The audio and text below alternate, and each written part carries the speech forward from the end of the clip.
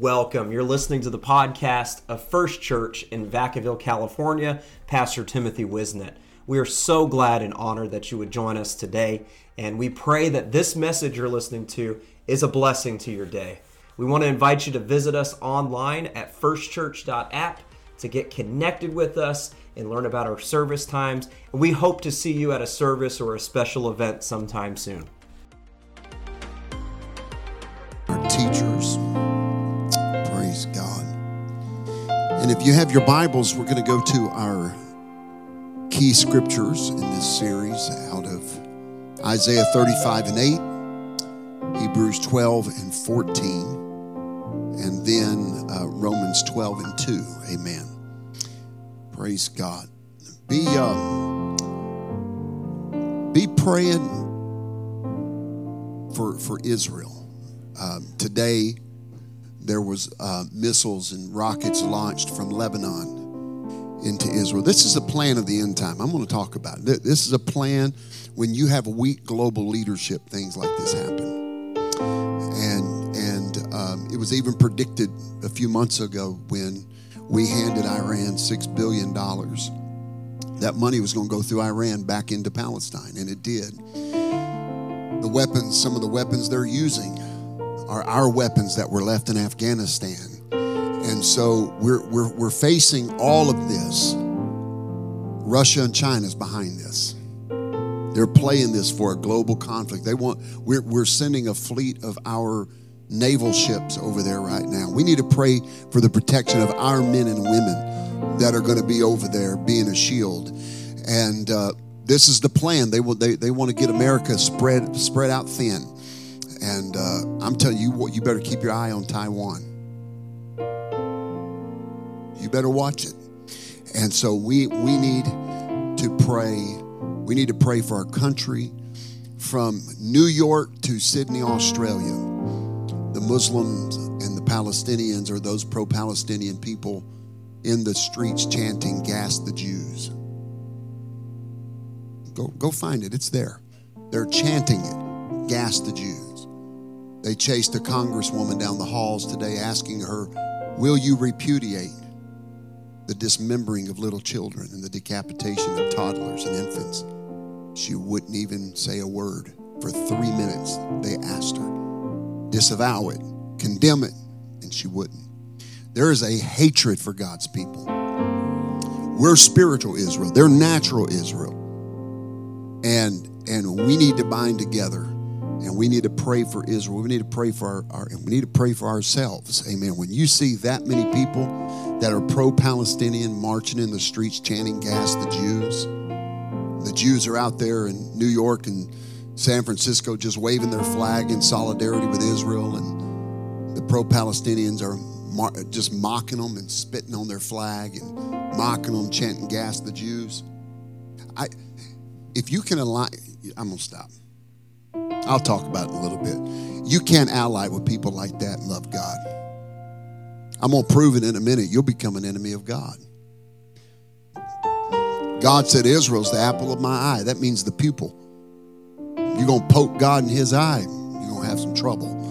Amen. Let's read. I'll swing back into that in a different way in just a minute. "And an highway shall be there, and a way, and it shall be called," everybody say it, "the way of holiness. The unclean shall not pass over it, but it shall be for those, the wayfaring men, though fools, shall not err therein."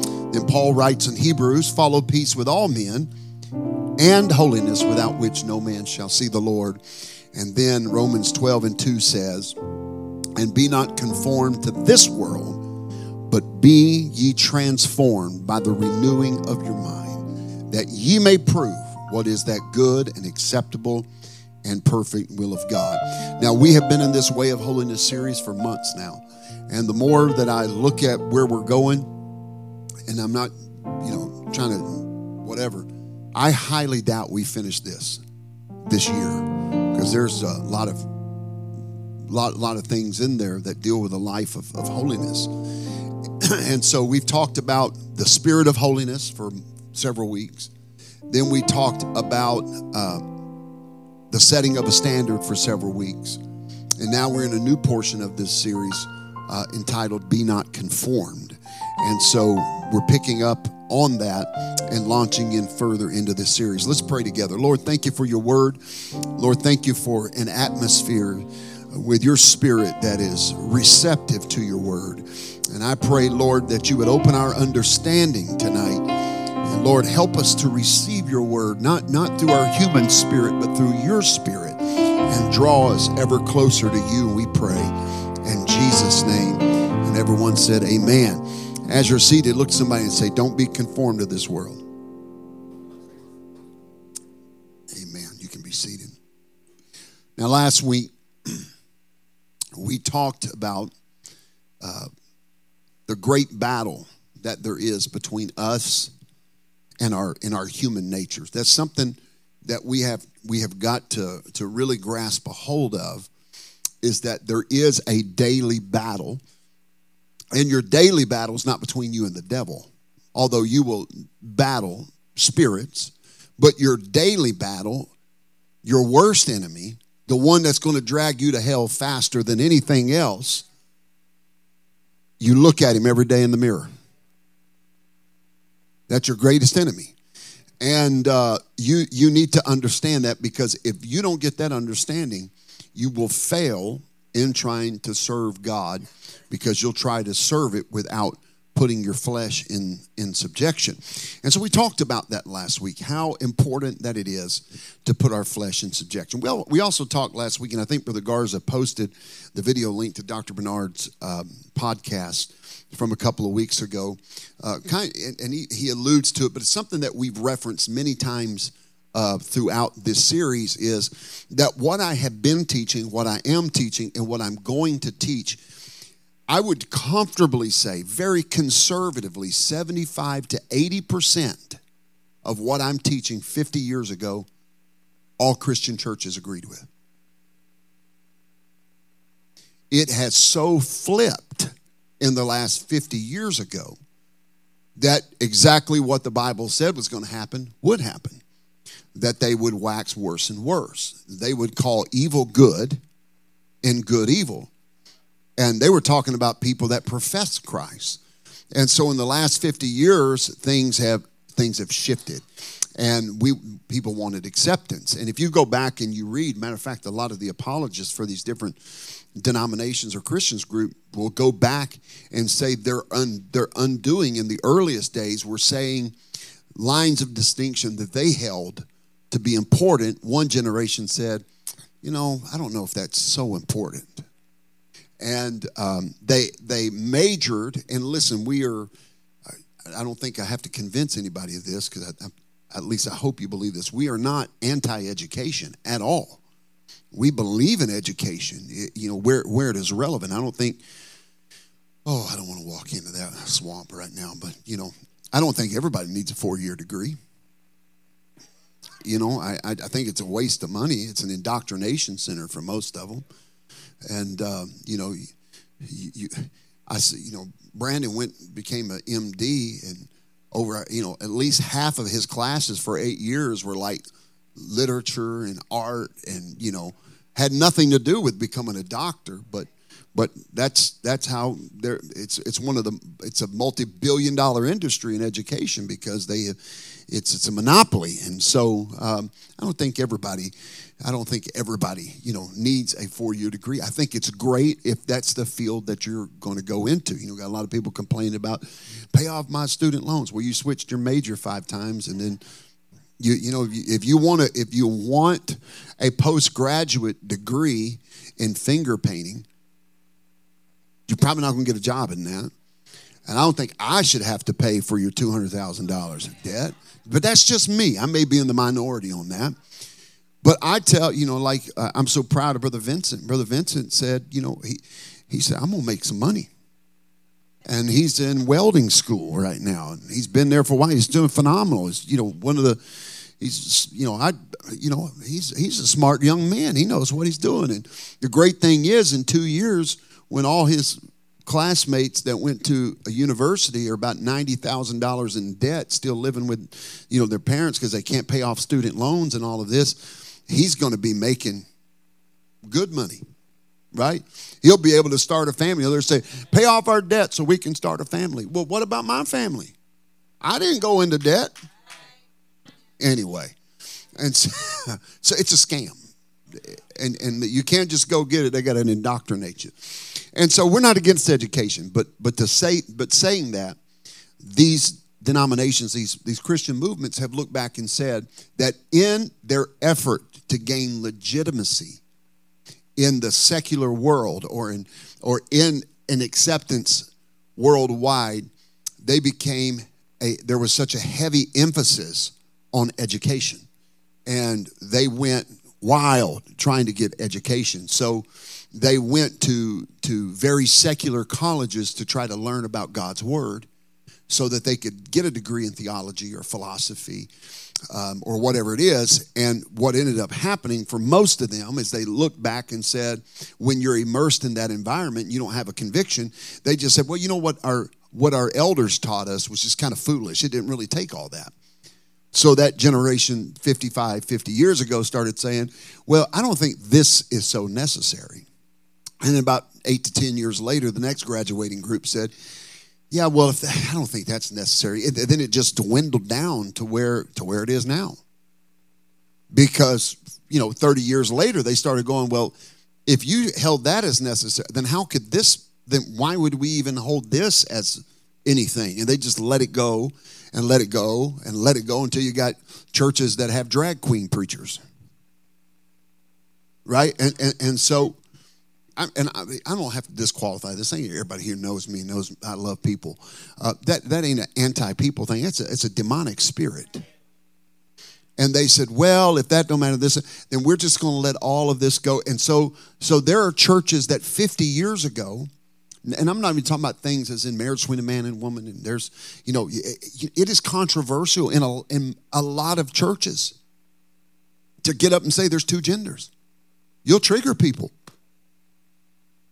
I mean, even science says that. It started with God. In the beginning, he made them male and female. Because if you can say there's more than that, then you have just said God is not God. And Christian churches you're listening on podcasts, those are big air quotes. Christian churches are saying it. So what we are teaching in some sense may seem antiquated to people, and that's only because the religious world has moved the goalposts so far from what the Word of God says. To where if you stand with the Word of God, then you seem like you're almost prehistoric or something like that. You're a caveman or a Neanderthal. And so they move the goalposts. So when we just stick with something simple and we say there's a male and female, a lot of the nominal world goes, they hate everybody. And then they start calling you a phobe. You're some kind of phobe. You can't just be disagreed with. You're an ist. You're a phobe or an ist. You're an istophobe or a phobist. You're a homophobe. You're a transphobe, or you're a racist, or you're whatever the ist. I gave up a long time caring. Like I could care less. As a matter of fact, when people throw those labels because I say what I believe, I know that they're the ones that struggle with racism the most. Because what I've learned in the last 10 years, they project what they really have in their heart on people. So it don't bother me. I learned a long time ago, sticks and stones may break my bones. And yes, words do hurt, but not when they're lobbed by those kind of people. Matter of fact, I take it as a badge of honor. That means, you throw a rock in a pack of dogs, one gets hit, it's going to yelp. So you got to give up whether or not all the people on your job or at your school are going to agree with you when you stand with the Word of God. And you don't have to be mean about it, and you don't have to be hateful about it. You just got to stand on the Word of God. Say, you have there, I'm going to love you, I'm going to pray for you, but this is what I believe. And let the chips fall where they may, because God is ultimately in control. You can't get pulled into that debate. If you try to debate with their rules, you'll always lose. So you just got to stick with the Word of God, amen? And say God's Word is right, and I am going to follow God's Word unapologetically, amen? And so don't get caught up in the whole, which side of the aisle you're on and which part. I don't even get involved in that. I just know this. There are people we don't need to align with. I said this last night, and there are people and there's parties we shouldn't support. Say, Pastor, how do I know if I should support them on it? Let me borrow this, Brother James. If you walk into their political rally with this, I can tell you one party to run you out of there. That's my standard. If I can just walk into their rally and trigger the whole group by just holding the Bible, not going to support them. You want to know why? The Bible says if I strengthen the hand that does evil, God will hold me accountable for the evil that hand does. And besides, they already told me they don't want people like me there because I believe that you shouldn't murder children in the womb. And I believe there's two genders. And I believe marriage is sacred. And they've already said, if you don't believe these things, we don't want you. Well, that's fine. I don't want your platform. I'm not endorsing the other side. I'm just saying that one, I can't be a believer and go with that side. And what they've done, and you need to go online, go to YouTube and find what Bishop G. Patterson said about this African-American pastor back in 2006. He said, we are selling our soul to this party because they say the right things, but they're murdering our unborn babies. And they're forcing us to break down the concept of marriage. Amen. So, and they say, well, if I don't line up with them, then that means I'm all of these phobes and ists. That was the plan. I'm going to line up with God's word unapologetically. That's why we stand with Israel, because it's in God's word. Pray for the peace of Jerusalem. Pray for Israel. We stand. I'm not going to stand with the people that are waving Palestinian flags and will not condemn the hacking to pieces of infants. Probably don't bother them because they're okay with it when it's in the womb. They're slaughtering the people. And this doesn't endorse violence either way. We need to pray for both sides in this situation. But when they're chanting gas the Jews and you can't get a condemnation from any official on that side, you start backing away and go, whoo, okay, I'm going to stay on God's side. Amen. That is not an endorsement of any party. I am an independent. And that's just that. Amen. Your flesh, that didn't cost you anything. It was totally free. And literally, if you have questions about this in a more micro sense, ask me. I don't get my political views from bumper stickers, much less Fox News or MSNBC. I get my political views from the Word of God. I don't care which candidate endorses. I'm going to stick with God's Word. Amen. And so, before you ever let somebody, if you're on podcast listening, you write me off and say, well, he must be this. Ask me. I'll tell you. As long as it's going to be a conversation. As long as there's not finger wagging and all the labels, I'm just going to stick in the Word of God. Amen. Because there's a battle between our flesh and God. Last week, we talked about how that when we were born, remember we used the headwaters typology of the Mississippi River. Amen. And where's Brother Nichols? Brother Nichols is a Michigonian. Michigonian. I can't get them all right. Amen. And them waters coming out of the Great Lakes are clear. It's beautiful.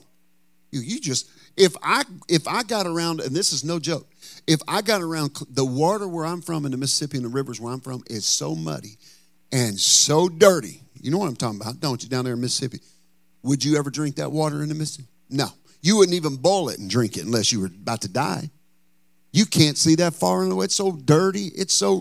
Fish tastes better there, though.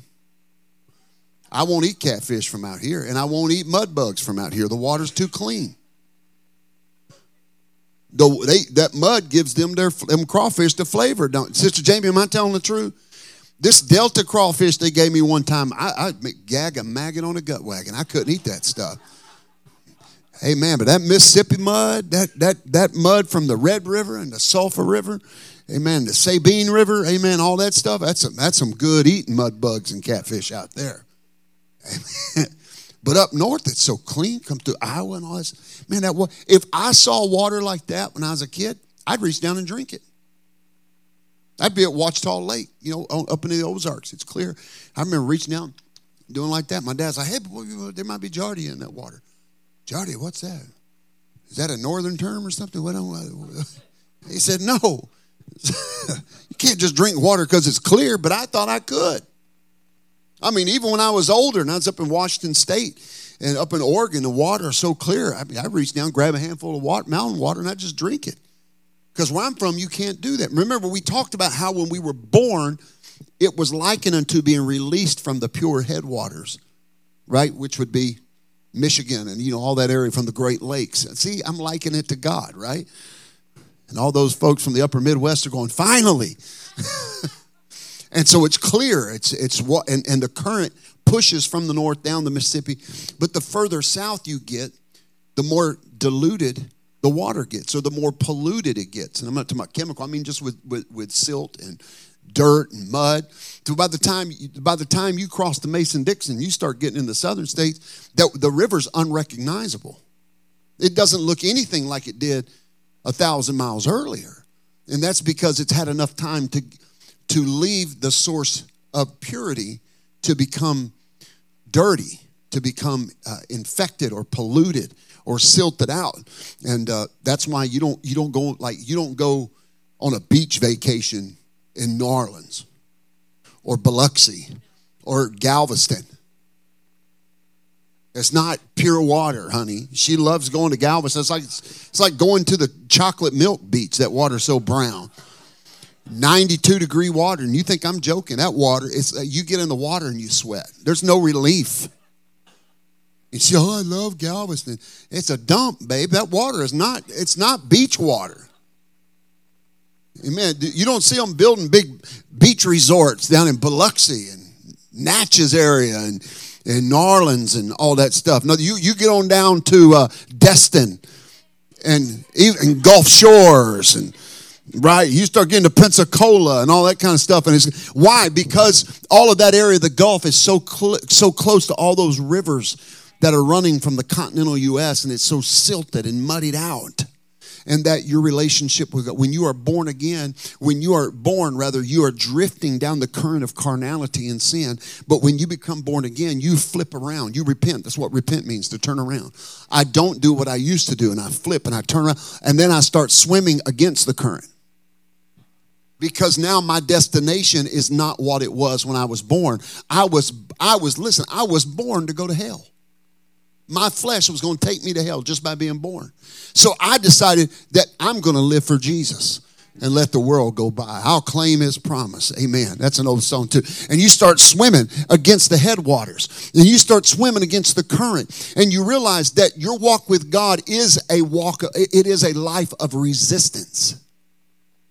That's why the Bible would say, resist the devil and he'll flee from you. You got to swim up against the current. And how many can be here have served God long enough and you're not embarrassed enough to say, hey, there were times I stopped swimming for a minute. What happens? You start drifting back. Amen. And sometimes you were just trying to be friendly and you just waved your hand. And next thing you knew, you just started getting pushed back. And you realize that, no, on this walk with God, I can't even stop. I just got to keep going. Have you ever got a cramp or a Charlie horse in your hamstring and you're swimming? Hey, there's been times that I've gotten offended in my calf muscle or my hamstring just got locked up and it felt like a tennis ball back there. And I'm just trying to tread water and hold on, but I realize that I got to keep swimming because no matter what, if I don't stop swimming against this current, it's going to push me back to the destination that everybody else is going to go to, and I don't want to go there. And this is why, and this is where I'll pick up and start new. This is where I left off. This is why people that have been serving God for many years will tell you, I love serving Jesus more now than I did 50 years ago. I'm more in love with Jesus now than I was 10 years ago. I love him more now than I did a year ago. You want to know why? Because the more you swim against the current, the cleaner the water gets because you're getting closer to the headwaters. You're getting closer to the source. Amen. Brother Leo, you're getting closer to Michigan. Amen. So you got to keep swimming. Amen. Some of you just flipped around and you're near Natchez and Vicksburg right now. That's some ugly water. Keep swimming. You got a long way to go. You'll be in St. Louis before you know it. It'll start cleaning up a little bit. You start getting, some of you are in the Natchez area going, am I ever going to get you dogging logs and alligators and snapping turtles? And because you're just new in this. Some of you are swimming some more and your foot gets caught up on a log under the water in the current, but you just got to keep swimming. Some of you have been living for God long enough, you're up around the Missouri area. So you've been swimming long enough, you're up near Iowa. Amen. Get out and look around. That's beautiful country up there. And then you got to get back in and swim. Right? Because it gets better. Look at somebody and say, but it won't always be like this. You just got to keep swimming because living for God is a fight against the current of flesh. Everything your flesh wants, God doesn't want. So you are constantly fighting against your own nature. Oh, I feel the Holy Ghost. Amen. And so we talked about that last week. And so we're going to pick up here where we're going to talk about love not the world. Love not the world. Now, the world defined in the original Hebrew and Greek, there are various words which have been translated in the King James Version of the Bible. In the Old Testament, the word world generally signifies the planet, this habitable planet, this sphere, this if you believe in that. I'm just throwing that out there. I try not to offend people. There may be somebody here who believes the earth is flat. I mean, Lord bless your heart. Amen. And if you don't know what that means, ask a Southerner. Amen. But that's what it's generally referring to as the earth. Amen. The planet that's inhabited. But in the New Testament, it's different. In the New Testament, it is translated one of two ways in Greek. For the word world. For the word world. It's in Greek. And one in the New Testament refers to a populated world, which is cosmos, which is where we get the word cosmos or cosmopolitan. Cosmos meaning galaxy, universe, world. And so the other term that you get for world in the Greek is eonis or eons, or we get the word eons, which means time. And so that's very important because Satan rules a kingdom that is opposed to the kingdom of God. And so when we're talking about world, what the Bible is translating is basically it means a world system. So God hates the world system. My flesh loves the world system. I hope this isn't too deep or too shallow. But my flesh loves the world system, Brother Chase, because the system was built by the world. I know it was profound. So that means the world system was built by carnal men and women that built the system to appeal to their flesh. Right? And so God says, my kingdom's the opposite of that. See, it's totally inverted. It's not like that at all. The world, and we're talking about the system of the world. I remember one time when I was younger and they said, love not the world. And I thought, thank you. There's a lot of jerks. Thank you. I don't have to love people. That's not what it meant. It meant the world system. So you can't walk out here and say, well, pastor in the Bible said, love not the world. So I'm just going to go around and Brother Vincent, I'm just going to Bronx raspberry everybody I see. I don't love you. That's not what he's talking about, the world system. Let's because God's system is opposed to the world system. As a matter of fact, we can't even love the world system. Let's listen to what John wrote in his epistle, 1 John chapter 2 and verse 15. This is what, now listen, I didn't write this. Matter of fact, if you have your Bible, open it up so you don't think that Sister Olivia just pulled up some weird translation back there, and she just said, "I'm gonna make up something that's going to make Pastor sound like he's right." Get in your Bible, and read 1 John chapter 2, verse 15. Or if you don't have your Bible, write it down because I'm going to read it. Don't get mad at me. Don't throw anything at me. Because this is what John said. You ready? Love not the world, neither the things that are in the world. If any man love the world, the love of the Father is not in him. Ooh, that's pretty plain. That's pretty plain. See, if he'd have just stopped at love not the world, we can make a lot of gray area around that. Even if he'd have just stopped and said, don't love the things that are in the world. That gives me a little bit of cushion. But he said, if you love the world, the love of God's not even in you. And so then I've got to realize that in John 2:16, 1 John 2:15, 2:16, that John is explaining that the world is defined by what it consists of, its systems, the way it works. In the world system, the only way to go up is to tear others down. They say climb the ladder of success. Usually that's by stepping on the foreheads of other people. But that is the opposite of the kingdom of God. The kingdom of God says you want to go up, go down. You want God to exalt you? Humble yourself. You want to get? Give. You want to live? It's opposite of the world system. Amen. And there is a threefold source of evil in the world. And I'm going to talk on this. If you're taking notes, this is a good time to write stuff down. There is a threefold source of evil in the world that the Bible describes for us. Are you ready? There's the lust of the flesh, the lust of the eye, and the pride of life. Now let's break these down for a second. Lust of the flesh is the desire of the body to satisfy carnal lusts in doing things that displease God. I'll read that again. This is the desire of the body to satisfy carnal lusts in doing things that displease God. That's lust of the flesh. Lust of the eyes is the eyes are the gate through which the world is able to appeal to the carnal lusts of the flesh.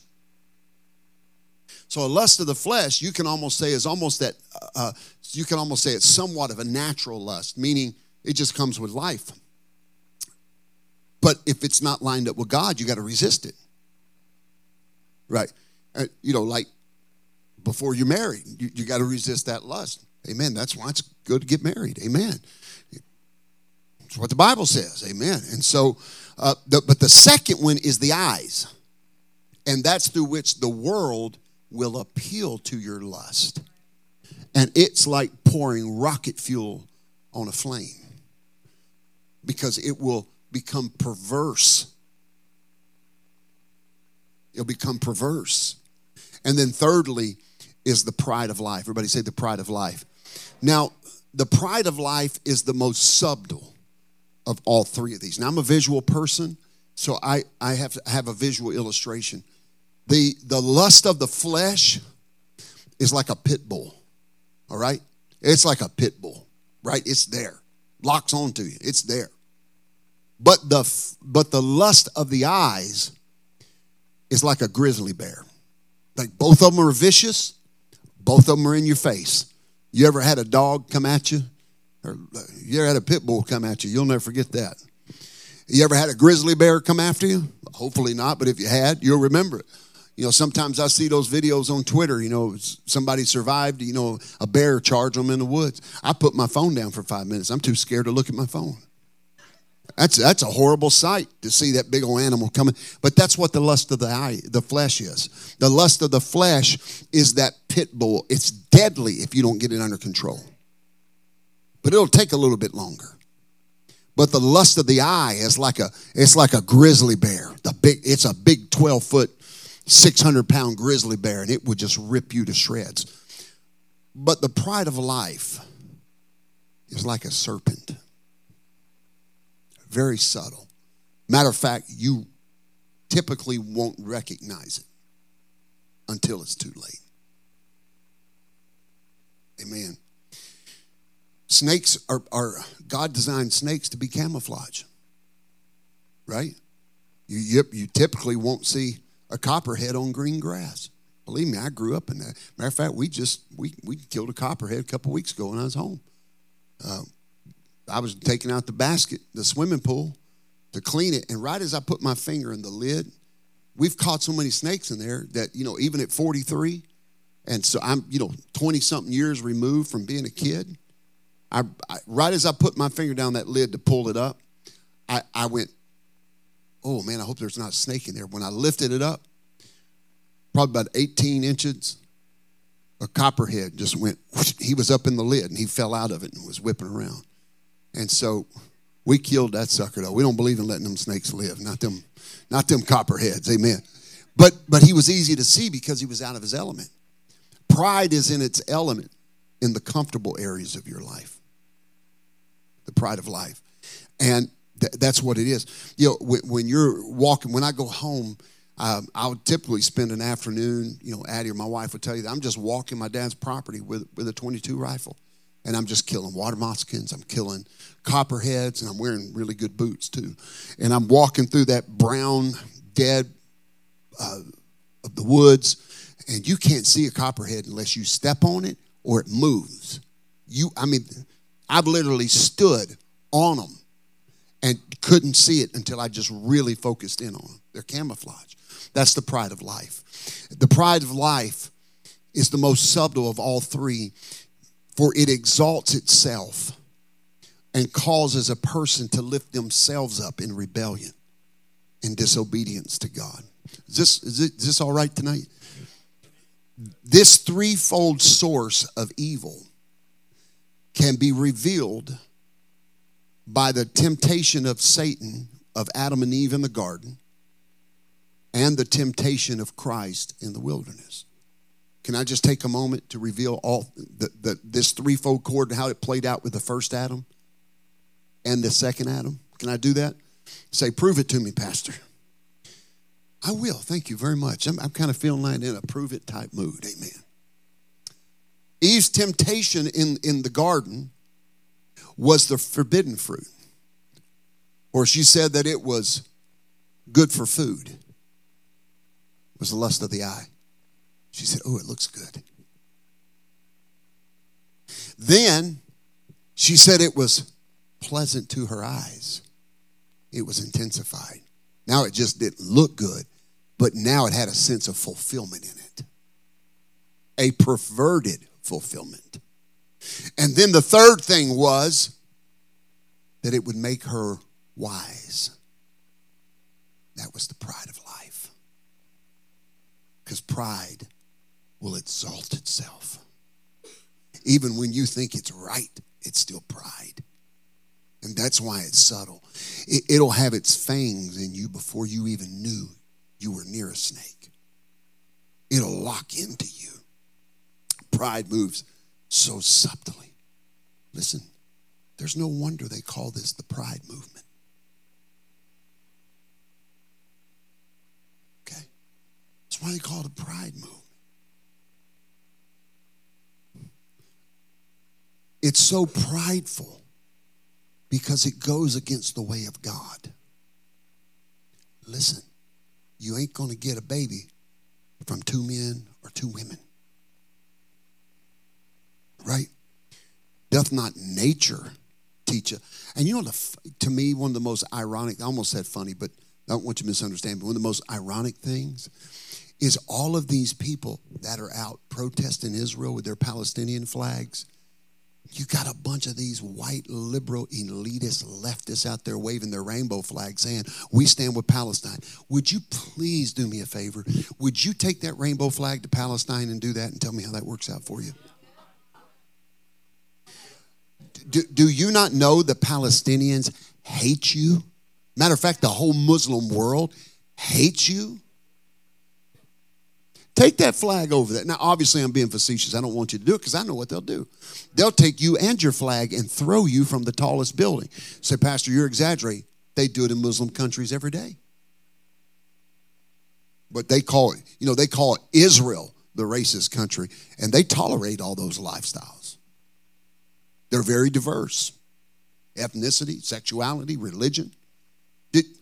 Did you know that 43% of Palestinians oppose what's happening? They oppose their own brethren. You want to know why? Because they have peace living within Israel. All right. So they call it's the pride. Think about it. It's pride. They fell into the trap. When you can say that a boy, born a boy, can be a girl, you've literally put your finger in the face of God and said, I'm better than you. When you say a girl that's born a girl can be a boy, I know what you're thinking. Or somebody, I know maybe not anybody here is thinking it, but somebody might be thinking this later on a podcast or a live or whatever, if they let us live stream anymore, because eventually they're going to shut this kind of preaching down. Eventually the banks will shut down churches that preach like this. And this ain't hate preach, this is love preach. This is Bible preach. Would it be love if a doctor said, you got a cancer, I need to cut it out? Or is it love if the doctor says, don't worry about it, here's a Band-Aid and a lollipop, have a good day? Which one is love?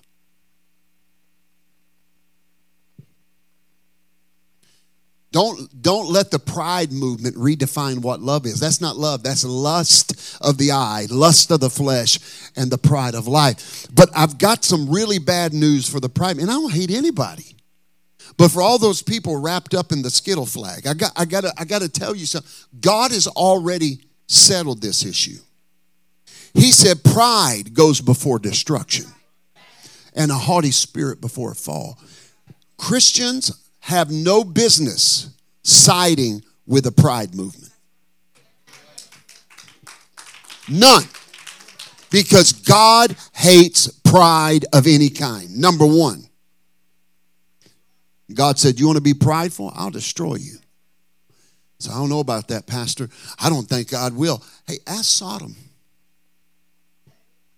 You know, they tried to tell us for years, Sister Gayleen, for years, they tried to tell, it's just a biblical, it's just, it's a myth.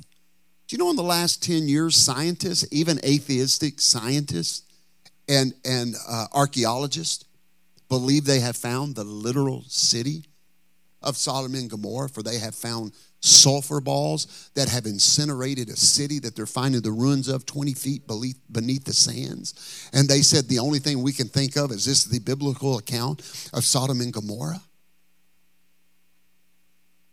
And now they have linked it to the time that a volcano in the region could have, and they do believe, exploded and rained down sulfur and lava and destroyed that city. Well, if that's what they want to say God used was a volcano to wipe out Sodom and Gomorrah, you can use, but the Bible is still right. Amen. Is this okay tonight? So I'm going to need you to just hold on and buckle up, because if you love God, these things may shake your flesh a little bit, but if we're going to be saved, my flesh is never going to be saved. My spirit's what's got to be saved. That's eternal. So if it may rattle my flesh, that's okay as long as I get it right in my spirit. And so you can't, listen, I know these are hard lines, and get ready for the day. It's fastly approaching. If things don't change, Brother Vincent, the day's coming. Chase is going to call this church and say, we're closing your accounts. You're a hate speech church. Not these Chases, the Chase Bank. Maybe we need another Chase Bank, start their own. Amen. They got the smarts to do it. The Wells Fargo's going to start calling church. Listen, they're already doing stuff like this in America. Credit card companies are refusing to allow, and banks to allow their card holders to purchase handguns. You say, well, okay, well, that's just the beginning. Oh, well, I'm going to move on real fast. We cannot align ourselves with this type of stuff. As Christians, we have no right to align ourselves with a pride movement. All right, so that was it in the garden. Somebody say, now prove it to me, Pastor, in the New Testament. I am so glad y'all asked me to, because in the New Testament, the second Adam is now about to go through this in the wilderness. First of all, the devil suggested that stones should be turned into bread. Lust of the flesh. And then he offered all the kingdoms of the world to Jesus. Lust of the eyes. Because the Bible said he showed them. He showed Jesus the glory of these kingdoms. He said, just worship me, I'll give it to you. It was the lust of the eyes. And then finally, he said, why don't you cast yourself down from the top of this temple? And the Bible says that the angels will bear you up lest you dash your foot against the stone. That was the pride of life. If you throw yourself down, angels will lift you. Willfully fall, and God will have to cover you. That's the pride of life. And through these channels, Satan endeavors to attract God's people to the world. He'll use those three channels to attract you to the world with a love for the things that you almost feel is natural. Why can't I? Well, I don't feel it's bad. It's not about feeling. It's about what God said. And I know I joke a lot, and I hope you know that I'm using a lot of comedic liberties when I say stuff like this, but because I sincerely don't mean that. Well, maybe. But it may feel good to slap somebody sometimes, right? Right?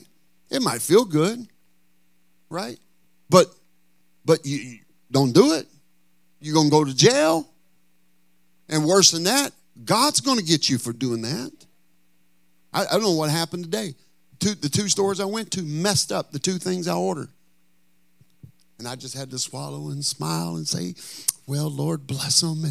And the one was being so rude to me. I went to go try a new local takeout food today, and the guy was so rude, and I came back and I said, man, literally everything I ordered you got wrong. Do you mind replacing? And he kept saying, that's not what you said. That's not what you said, until the owner opened the door and said, that's exactly what he said. We need to remake this. And so I just smiled the whole time. But sometimes I'm looking at this 19, 20-year-old kid who thinks he knows everything, and I knew what adjusted my attitude at 15 and 16, and I could tell he had never had the Board of Education applied to the seat of knowledge. And I thought, maybe if Lord, you could use me to assist him with a good old smack across the head and teach him some manners, right? But I can't do that.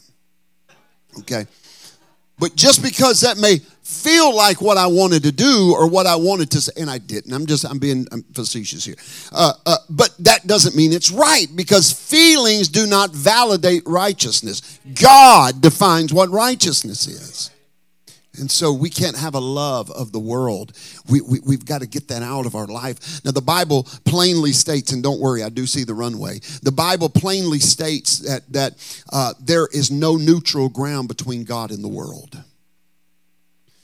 That if we align ourselves with the worldly system, then we commit spiritual adultery and we are unfaithful to God.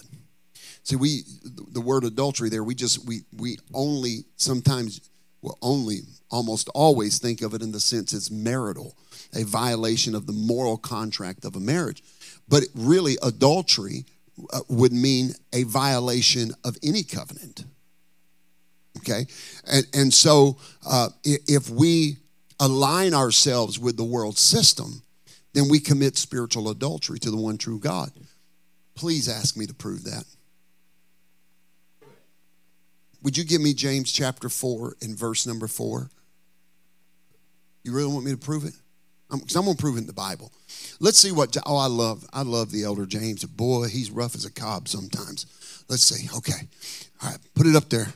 We're going to see what the Bible says. Oh! It's there. Ye adulterers and adulteresses. Just in case you thought he was being gender specific.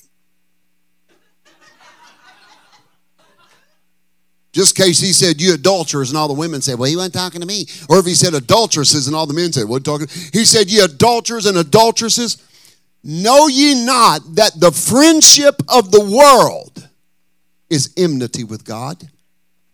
Whosoever therefore will be a friend of the world is what? I didn't say that. The Word of God says that. Can we break this down a little bit? The world is enmity. Brother Garza, go back on Google and did this last night. Do you got that definition? Throw out this definition. Unless y'all think I'm, read it out. What is enmity?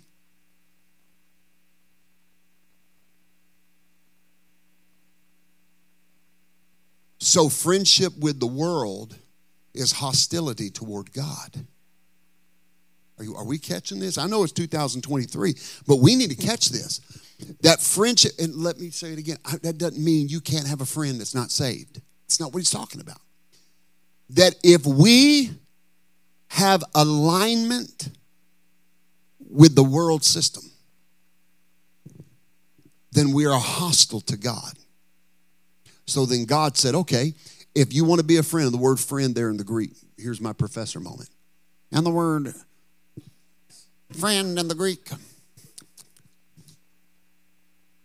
The word friend in the Greek, its base word, yes, is that, but friend, but it also means an affiliate or a companion. A companion of the world is the enemy of God.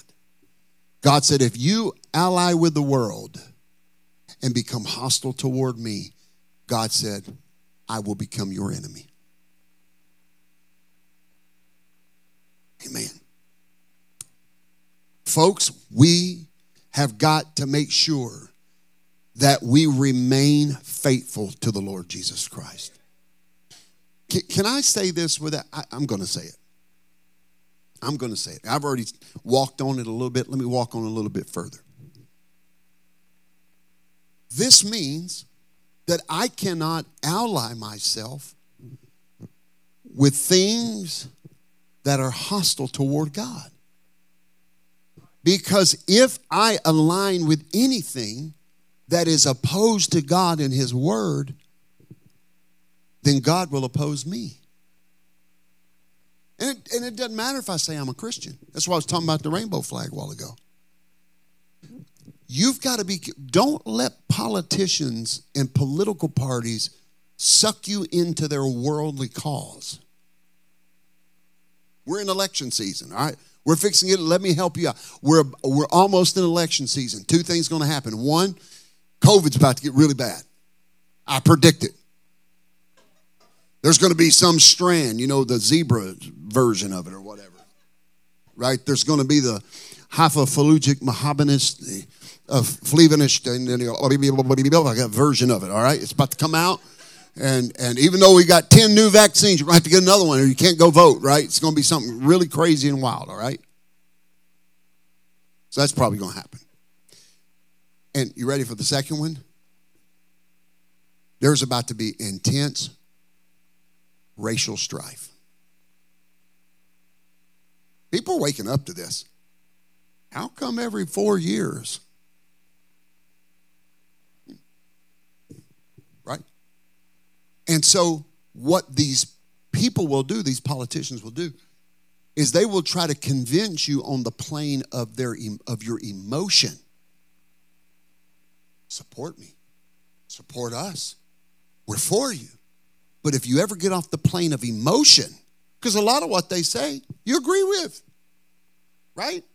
A lot of what they're saying, that will hook you. Say, oh, yeah, I believe in that. But if you ever go down and dig just a little bit, you'll go, I'm not supporting that. Taking my kid away from me because I don't want my boy to be a girl or my girl to be a boy. Some of y'all think I'm being hyperbolic on this. This is literally what they do. So, well, Pastor, I agree with them in this area. Okay. I'm not saying that it's wrong to agree with them in that area. But their agenda is not that area. If they wanted to fix that area, they would have already done it. But they know how to manipulate us. See, former part of this very same lesson. They know how to manipulate us. And they'll say, if you don't vote for us, all of these bad things are going to happen. Meanwhile, they're sticking drag queens in your kindergarten class, and they're promoting pedophilia. See me after church if you don't believe it. I'll give you the facts on this. They're promoting pedophilia. They want to take away they already can, in some states, give your child sex change hormones without your knowledge and permission. But this one issue is what they got you worked up over. Don't you ally with that, or you'll become God's enemy. Amen. Well, praise God. That's just, I sometimes say that's just old-fashioned. That's not old. That's Bible fashion. We cannot ally with things that are against God. Can you say, man? Amen. If we love the world, we cannot serve God because the world system is opposed to God. And it's apparent that a person must not love the world if we desire to live a life of holiness. This is what this whole series is teaching us, that God's system is opposed to the world system. And a life of holiness is pursuing the path of God, to follow after the Lord, and it's okay to be different. Because here's the thing, and I've got the landing gear down right now. This is the part of the flight that makes my wife nervous. The landing gear is going down. It's getting bumpy. Maybe it's already been bumpy for some. If we don't commit ourselves to the way of holiness, if we align ourselves to the world, the system of the world, or things that are against God, it will hinder us from having a victorious Christian life. And it will lead us away from the church. And eventually, not maybe, it will turn you back to a life of sin if we don't get the love of the world out of our heart. If we don't get a love of the world and the world system out of our heart, we will turn away from God. We will stop swimming, and the current will take us to the gulf of perdition.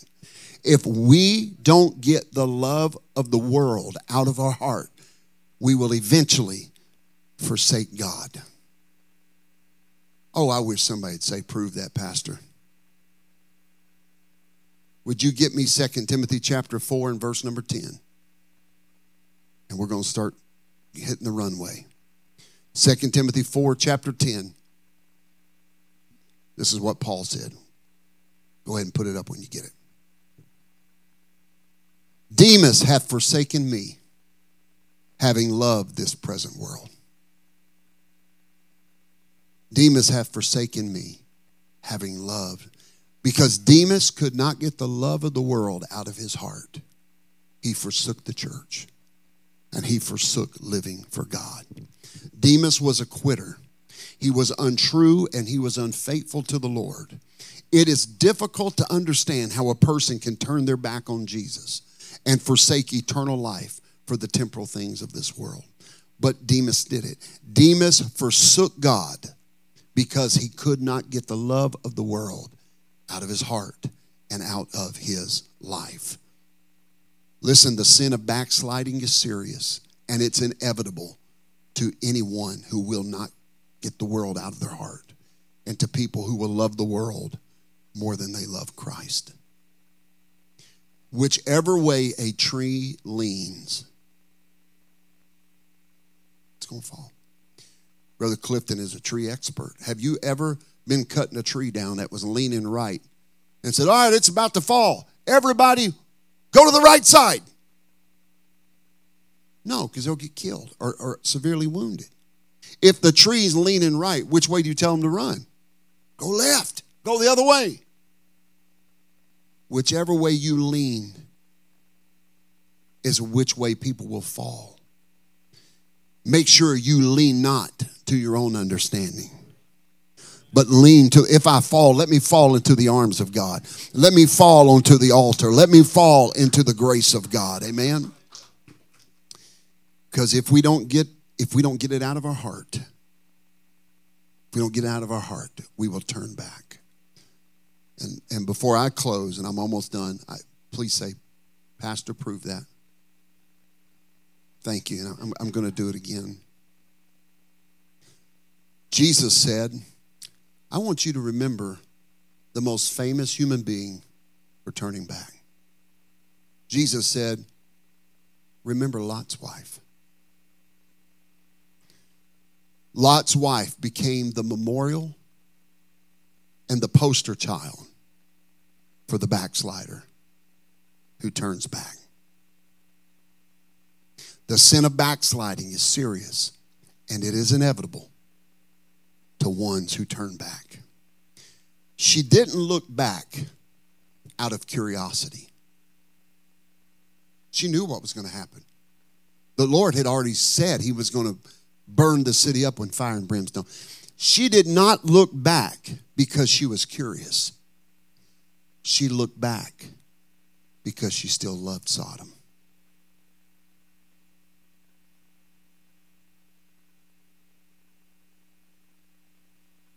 It's unbelievable that a woman or anybody like that same city filled with the same people who just moments earlier wanted to violate her own daughters or her husband.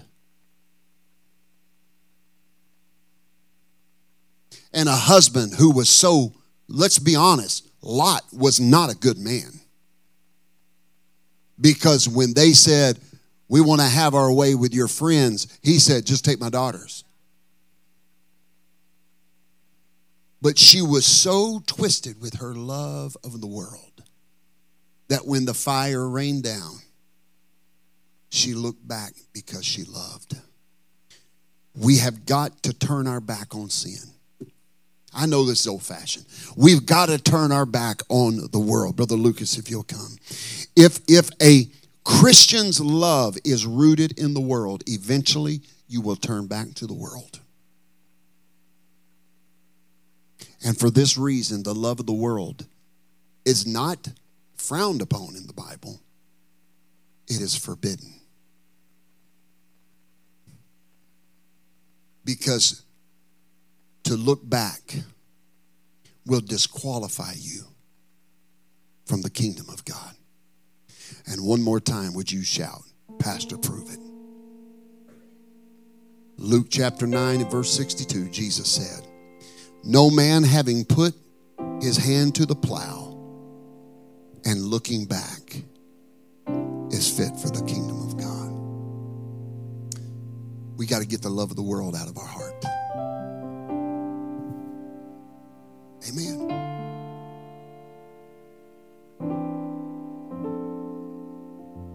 That's what Jesus said. If we put our hand to the plow, meaning the plow, the gospel plow. We used to sing a song, I've got my hand on the gospel plow and I'm moving on for Jesus. If you put your hand to the plow in the kingdom, Jesus said, if you look back, you're not fit. You're not ready. You're not committed for his kingdom. Amen. What I'm doing in this series is trying to show us from the Word of God that it is okay. And not just okay, it is commanded of God for us to not be like the world. We don't love like the world. We don't act like the world. We don't talk like the world. We don't walk like the world. We don't look like the world. We're not entertained by the world and its system. Hey, it's okay to be different. God's people have always been different. And let me give you a secret here, all right? Lean in, because this is a secret. God's people have always been hated. Modern evangelism and modern churches in the last 50 years have caused more failure for people living for God than the devil ever could. Because they preach, oh, if you'll just serve God, everybody will love you. That's not what the Bible says. Jesus said, come follow me. You'll be hated of all men. Listen. when the world hates you, Jesus said, that's okay. They did the same thing to me. Just shake the dust off your feet and keep moving on. The world's going to oppose you. The world's going to make fun of you. The world's going to, you're not supposed to fit in this world. Well, I walk around and I see people. I'm like, man, I don't fit in. I don't fit in.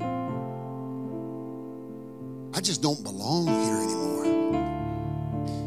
And you know, makes it, well, that's because, you know, you're a Southerner in California. When I go home, I don't even fit in there. This whole world's changing. It's getting more wicked, and it's getting wicked at a faster pace. I just don't fit in, and I'm not supposed to. I fit in about like a skunk at a Sunday school picnic. People that really serve Jesus are not welcome, nor are they wanted at the table of the world. But we make up in our mind, I love him more than I love this world. And if you'll, what I'm about to say, if you'll lock this into your heart, you'll be able to live for God, not without resistance, not without struggle, but you'll be able to live for God with purpose and intent. This right here, I want the acceptance of him more than I want the acceptance of people. Because when I draw my last breath and that last trumpet sounds, Sister Strickland, I want him to say, well done, thou good and faithful servant. I accept you into the joys of the Lord. Because if I get acceptance from the world here, I get rejectance from him there. But if I get rejected by the world here, I'll be accepted by him there. Would you stand with me? Amen. Oh, I feel the presence of the Lord tonight. Hallelujah. Go ahead, lift your hands and voice. The Spirit of the Lord's moving. Go ahead, sis. Go right ahead. Come on, church. Just begin to let the Spirit of the Lord move in. There's such a beautiful wave of the Holy Ghost right now.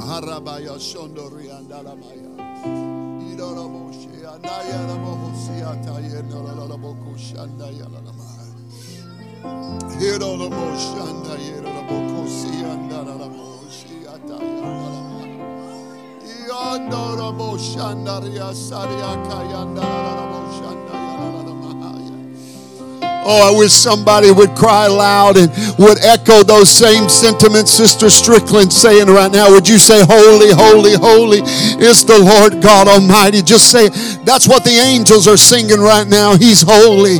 The whole earth is filled with his glory. From the rising of the sun to the setting of the same, the name of the Lord is to be praised.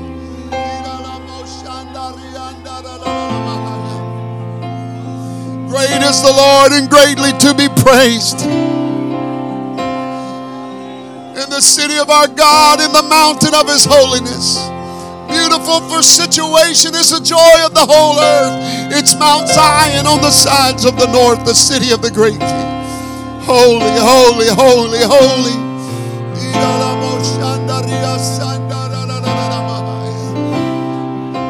Go ahead and worship his holiness. Go ahead and worship his holiness. There's a deep move of the Holy Ghost here right now.